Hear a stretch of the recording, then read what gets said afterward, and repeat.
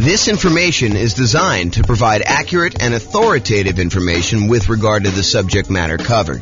It is offered with the understanding that the presenters are not engaged in rendering legal, accounting, or other professional services. If legal advice or other expert advice is required, the services of a competent professional should be sought. Welcome to the Cape Coral Real Estate Investing and Real Estate Financial Planning Podcast. Learn all about investing in real estate in Cape Coral, Florida, with a combination of real estate financial planning and modeling with numbers specific to Cape Coral. Plus, syndicated, more generalized recordings of live and pre-recorded real estate investing classes.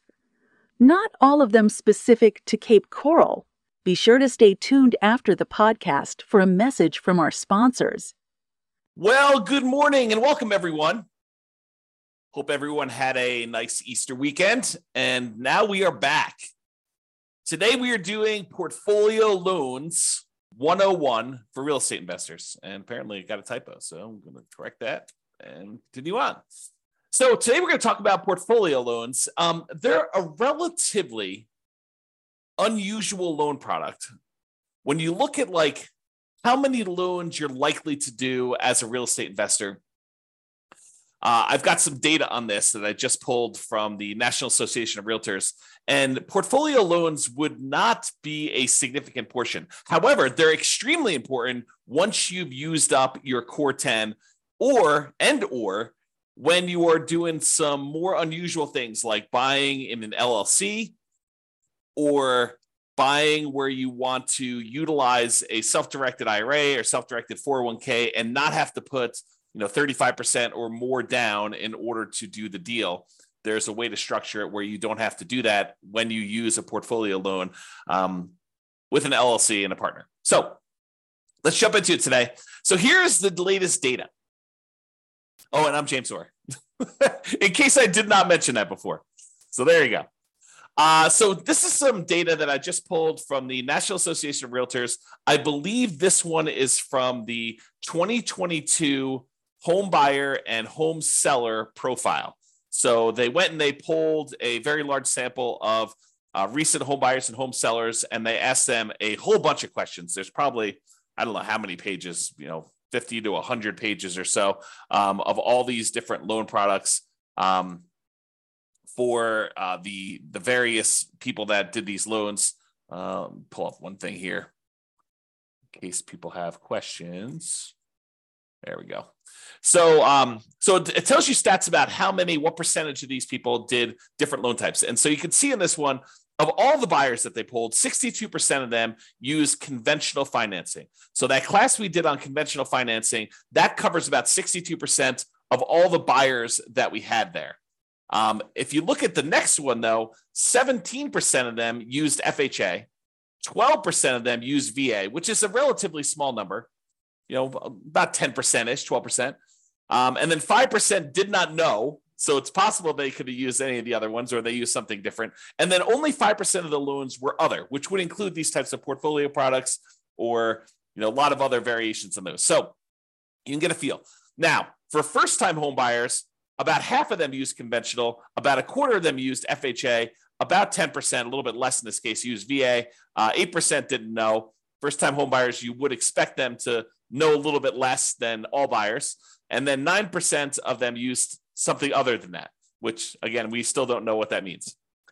And then repeat buyers, 67% used conventional, 14% used FHA. So a lot fewer people used FHA on their second loan. And 13% used VA. And still 4% did not know, and 3% used others. So you can kind of get a feel for what the popular loan programs are in that particular case. Now, this is the type of mortgage for first-time and repeat home buyers based on whether it was a fixed-rate mortgage or fixed rate then adjustable, or did they not know, or other. And so just looking at it, all buyers, I'm not going to do the crazy details. If you want to look at it, you can pause the slide and look at it later. But all buyers, 92% of the loans that they got were fixed rate mortgages in 2022, which doesn't surprise me.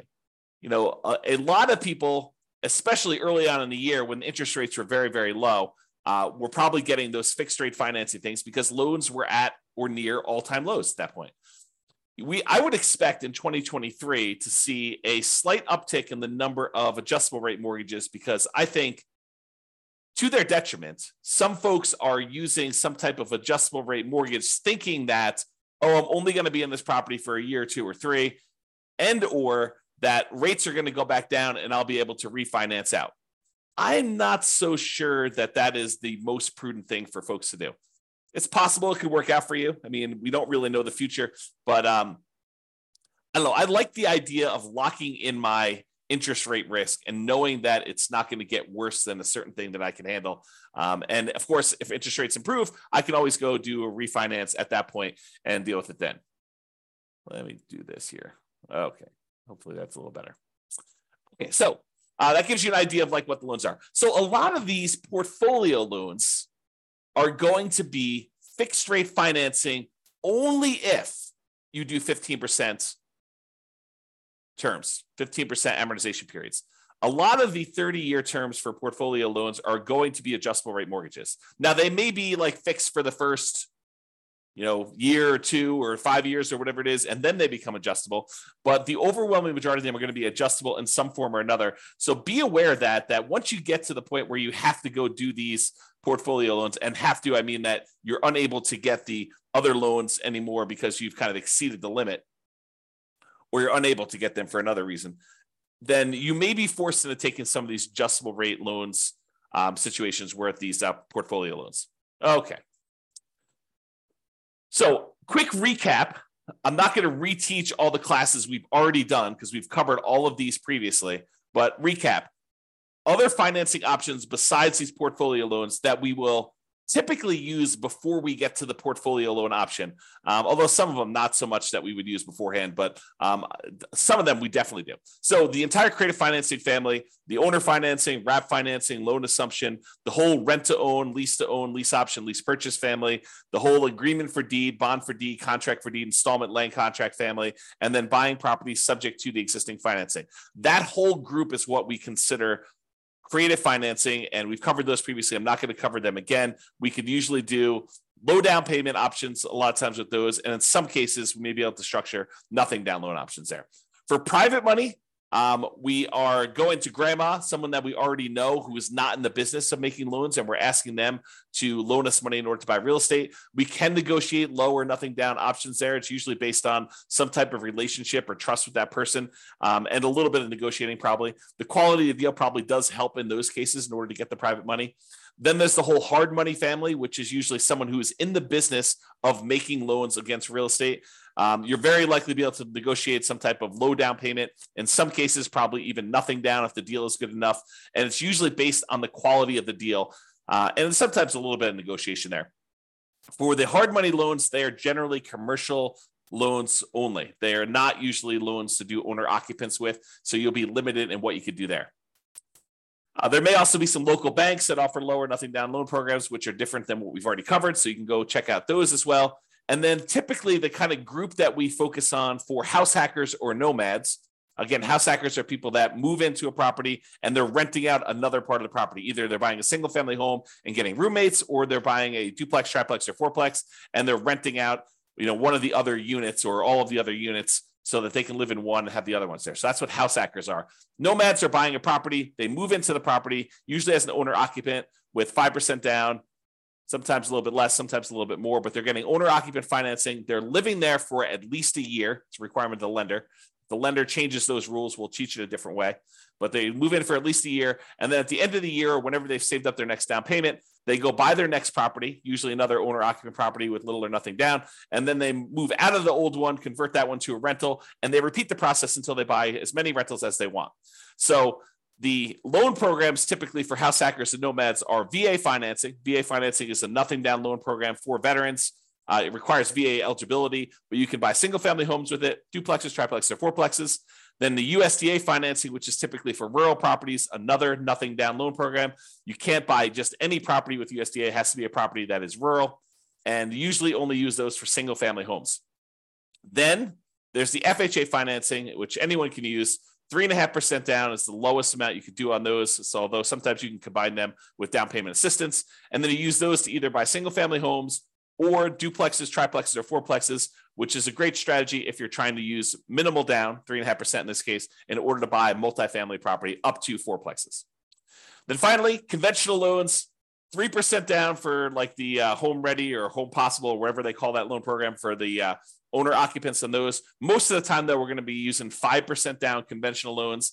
And this is usually for single family homes only. For the low down payment options, you can buy multifamily, but it's not going to be at that 5%.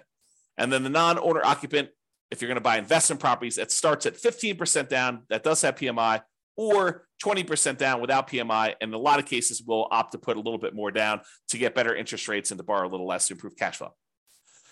Also, a point that comes up a little bit later here is this up to 10 finance properties per Social Security and tax return when buying non-owner occupant properties. So I'm going to cover this here because it's part of why we go to portfolio loans to begin with. So when you're getting these loans, like conventional loans, FHA, USDA, VA, they count the number of loans that you have on your tax return that are on your Social Security. And so like on your Social Security number, when you go and qualify for the loan. And they say, hey, look, if you have more than 10 loans total, like, I've got a VA property that I first moved into. It's a fourplex. I lived there for a year or two. Then I converted that to a rental. Then I went and I bought another property with an FHA loan. And so I've got, these 2 loans. I got 2 fourplexes that I did that way. Then I bought a whole bunch of conventional properties that I lived in over the years, and I've kept all those. And I bought a few as rentals as well. Now I have 10 loans in my name. A VA loan, a FHA loan, and 8 other conventional loans, some which I moved into and lived there as an owner occupant, some which I bought as a non-owner occupant for investment purposes from the very beginning. And they say, okay, great. You want to go buy another property. You no longer can get conventional financing because you have 10 or more loans in your own name. So now you need to go and get a portfolio loan. And that's what we're talking about. That's why we're talking about portfolio loans, is they are the solution once you get 10 loans in your name, okay? So that's what we're talking about there. So just another couple comments here about other financing options. Sometimes we will use down payment assistance, especially if you're a first-time home buyer, in order to buy a property and get some help with the down payment. And that's usually in conjunction with FHA, although you probably could do it with some other ones. And then these portfolio loans, which we're using today. Okay, so portfolio loans. So some people will choose to use portfolio loans as a nomad or house hacker, and they're approved to do that. Not that they're like not allowed at all. Although, as we will cover in a class I think we're doing on Friday, your kind of loan planning class, you will find out that we probably should not be using a portfolio loan early on if we can avoid it. There's a optimal path or optimal paths, kind of like a best case strategy that we should use when we're talking about doing loans for nomads and house hackers. And we will talk about that Friday when we talk about loan planning. But when you run out of your conventional loan spots, portfolio lenders are usually the next stop. And usually portfolio lenders are local banks that make loans that they keep. They're not selling them on the secondary market. They're not making an FHA loan or a VA loan or a USDA loan or a conventional loan and then selling it on the third market to someone else, a quasi-government agency who's buying those. They're usually keeping them in their own portfolio, and that's why they're called portfolio loans or portfolio lenders. And so you need to find the lender. Not that those banks don't do other loans as well, but they also have a portion of their loans that they generate that they keep on their own books as in their own portfolio. Okay. So we prefer typically 30-year fixed rate conventional financing, especially when we're doing the nomad strategy or house hacking strategy, and even honestly for long-term buy and hold. I think there's a strong preference for this 30-year fixed rate financing, as evidenced by the data that we just showed you from 2022 with profile of buyers and sellers. However, once you get to this point where you run out of conventional loan spots, you've got 10 or more loans on your Social Security number, then we go to these portfolio lenders. And a lot of these are typically like a 3-year fixed rate financing, then it adjusts every year, which we call a 3-year ARM, or a 5-year fixed period, and then it becomes an adjustable rate mortgage after that, for the next 25 years, or a 7-year ARM where it's fixed for 7 years, and then after that, it adjusts every year or 6 months or whatever the terms are for your particular loan, where it becomes adjustable. And a lot of these loans, they are 30-year amortizations, which means that they're scheduled to last for 30 years and that the loan will be paid off after 30 years, but they are adjustable rate mortgages, meaning that the interest rate on them is adjusts with whatever the prevailing interest rate at the time is. So if interest rates go up, your payment could go up, which could get very ugly. If your payment goes down, if the interest rates go down, your payment could, in theory, go down. But for those that are thinking to yourself, oh, as the time I'm recording this, interest rates are probably in the very high sixes, mid to high sixes, I would say, or for investment property, probably above 7. And you're thinking, oh, interest rates are incredibly high right now. Of course they're coming down. And I will tell you, no, that is not true. It is true that it is possible that interest rates can come down, and it is true that it is possible interest rates could go up. And if you look at it, I did this new tool. I think I called it I don't even remember now. It was kind of like my interest rates meter or something like that. I don't remember what I called it now. But basically, when I looked at, if you put in what your interest rate is today, it told you what percentage of the time the interest rates were above that. And right now, at about this kind of 6 to 7% range, if I remember correctly, we're only about the halfway point. About half the time interest rates were higher than this, and about half the time interest rates were lower than this. So this is not an exceptionally high interest rate. In terms of recent time, it seems exceptionally high because we've been in a period of very, very low interest rates historically. But that doesn't mean that 7 is high. It seems really high compared to 2 or 3, which is what we were getting before, but it can and has got up to 8, 9, 10, 11, 12, 13, 14, 15, 16, 17, 18%.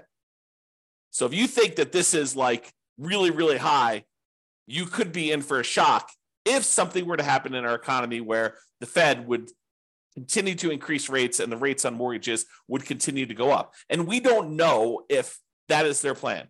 There's lots of speculation out there. There's some people that believe that the Fed's going to lower rates, and some people believe that they're going to keep them where they are. And if we end up with some other new crisis or inflation is not under control, who's to say that the Fed will not continue to raise rates? Okay, that's one of the tools they use to control the economy. And so it's possible that could happen there. All right. There is no hard limit on the number of portfolio loans that you can get, but you still need to be able to qualify for these loans. They have the traditional, debt to income or debt service coverage ratio qualifications that they have. They want to see how your overall portfolio looks. A lot of times their underwriting is heavily dependent on your debt service coverage ratio, although every lender is a little bit different, but I've seen that to be the case for most of the time.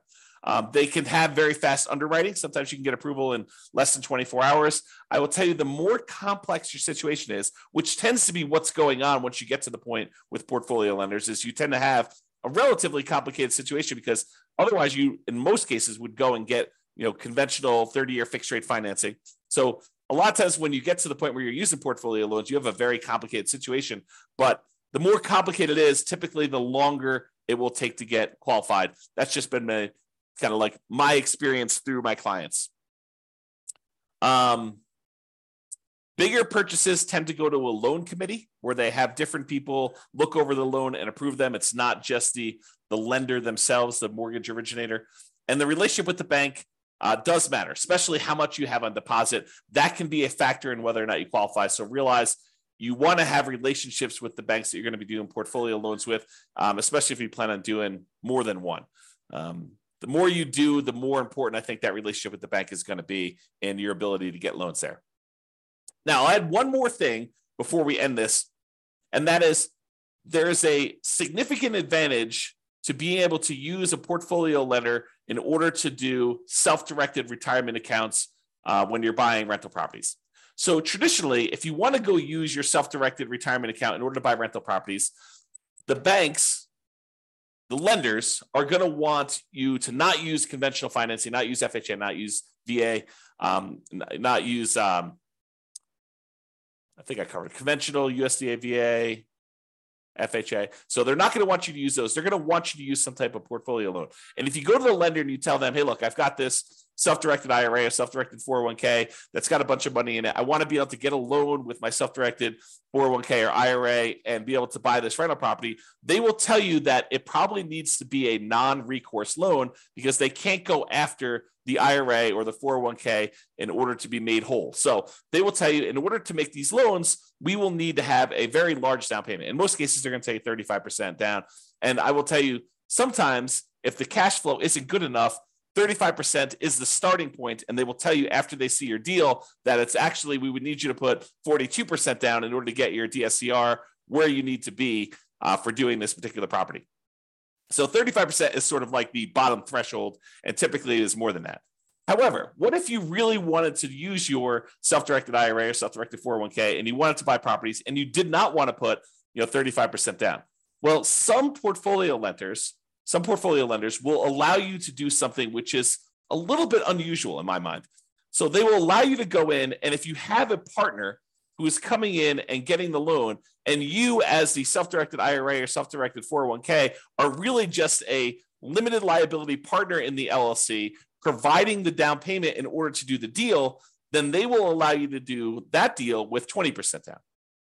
So if you had an LLC that you formed with someone else, not yourself, but with someone else, that you went in and you wanted to go buy a rental property, if your self-directed IRA or self-directed LLC, self-directed IRA or self-directed 401k rather, came in and was a limited liability partner in an LLC that was providing the money in order to do the deal, you were basically funding the LLC. The LLC could go and get a 20% down investment property loan on the property that you're buying. Okay, so that is sort of like an interesting little twist that some portfolio lenders may offer you if you decide to go that route. So just kind of a heads up, that is a way to kind of not have to do 35%. Now you got to go bring in a partner, which the partner may or may not be, taking more of the deal such that it is not worth doing, or maybe they're doing the deal and it's actually great. They're the ones that are co-signing for the loan or something like that, and so they're there. Okay, so to finish up, in conclusion, investors often look to optimize their conventional financing loan spots before proceeding to these portfolio loans. Portfolio loans tend to be variable rate financing, and so we tend to try to fill our loan spots with VA or FHA or USDA or conventional loan spots first with 30-year fixed rate financing in most cases. And then once we get those filled up, we move on to these portfolio loans, which tend to be, I would say, kind of like second tier, second quality loans, in that they are typically not fixed rate financing. I don't know if I mentioned this, but there is an exception. A lot of portfolio lenders will allow you to do a 15-year fixed rate loan if you want to. So the 30-year ones are sort of variable, whether they're 3-year fixed and then variable for 27, or 5-year fixed and variable for 25, or 7-year fixed and variable for 23. Some of them will do a 15-year fixed period on those, but usually the cash flow on the 15-year amortization period makes it such that it's probably not worth pursuing those. Although I could see some situations where that is a useful tool, but most of the time we're not. So what tends to happen is the portfolio loans tend to be the next stop after you do the conventional loan spots that are filled. And then there may be other reasons like partnerships where you're buying an LLC where portfolio loans make a lot of sense before loan spots are filled. So for example, if you're going and you're buying with, you and 2 other partners, or you and another partner, and, one of you guys is actually getting the loan and signing as the kind of the loan partner on that, and you're providing just the down payment, and buying in an LLC in that format with a portfolio loan can make a lot of sense. Although there's still going to be some type of variable loan unless you do a 15-year loan on that. All right. So that's all I got on the portfolio loans. Awesome, everybody. Well, hope you have a great day. Thank you so much. We will talk to you for the next class. Bye-bye for now. With home prices up, mortgage interest rates up, and rents up, but not quite enough to counteract the higher prices and interest rates, cash flow on rental properties in Cape Coral is harder than ever. Book a call with the Real Estate Financial Planner to apply our proprietary 88 strategies to improve cash flow on your rentals. See the show notes for a link to schedule your call and improve your cash flow today. If you're a real estate agent, lender, or professional in Cape Coral that wants to help our real estate investor listeners, consider reaching out to learn about collaboration opportunities with this podcast. We'd love to add more value to our listeners by having you assist our investors buy, sell, and finance their real estate investments. See the show notes to schedule a call to discuss collaboration opportunities.